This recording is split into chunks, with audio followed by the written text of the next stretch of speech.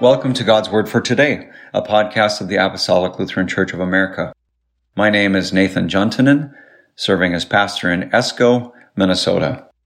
This is Friday, September 8th, and we're nearing the 15th Sunday after Pentecost. Today we'll hear an excerpt from The Cost of Discipleship by Dietrich Bonhoeffer, which was printed in the April 2008 edition of the Christian Monthly. Bonhoeffer was a German Lutheran pastor who was hanged on April 9, 1945, for resistance to the Nazi regime. The text is from Matthew chapter 5, verses 13 through 16, reading in Jesus' name. Ye are the salt of the earth. But if the salt have lost its savor, wherewith shall it be salted? It is thenceforth good for nothing, but to be cast out, and to be trodden under foot of men. Ye are the light of the world. A city that is set on a hill cannot be hid, neither do men light a candle, and put it under a bushel, but on a candlestick, and it giveth light unto all that are in the house.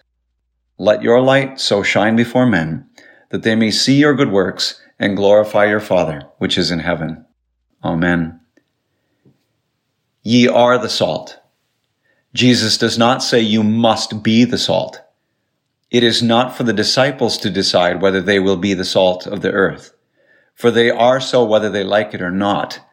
They have been made salt by the call they have received. Again it is, ye are the salt, not ye have the salt.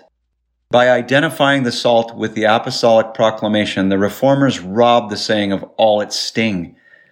No, the word speaks of their whole existence, insofar as it is grounded anew in the call of Christ.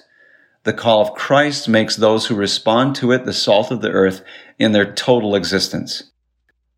The call of Jesus makes the disciple community not only the salt, but also the light of the world.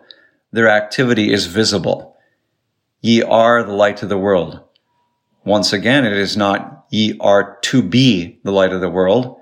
They are already the light because Christ has called them.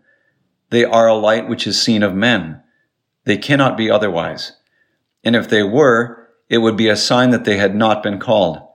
How impossible, how utterly absurd it would be for the disciples, these disciples, such men as these, to try and become the light of the world. No, they are already the light, and the call has made them so.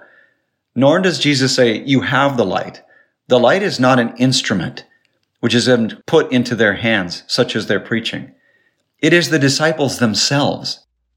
The same Jesus, who speaking of himself said, I am the light, says to his followers, you are the light in your whole existence, provided you remain faithful to your calling.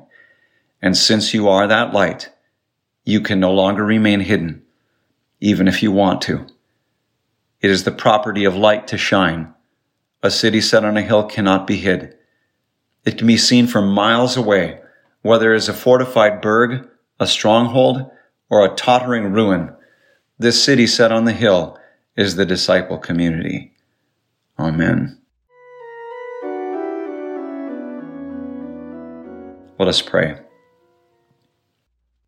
Blessed Lord, who has caused all holy scriptures to be written for our learning, grant that we may in such a way hear them, read, mark, learn, and inwardly digest them, that by patience and comfort of your holy word, we may embrace and ever hold fast the blessed hope of everlasting life, which you have given us in our Savior Jesus Christ, who lives and reigns with you in the Holy Spirit, one true God, forever and ever.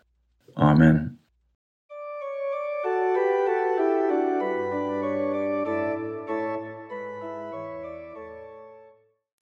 God's Word for Today is a podcast ministry of the Apostolic Lutheran Church of America. You can visit our website at apostoliclutheran.org for more information about our federation or to find a congregation. Also, please subscribe so you'll receive our new content every weekday.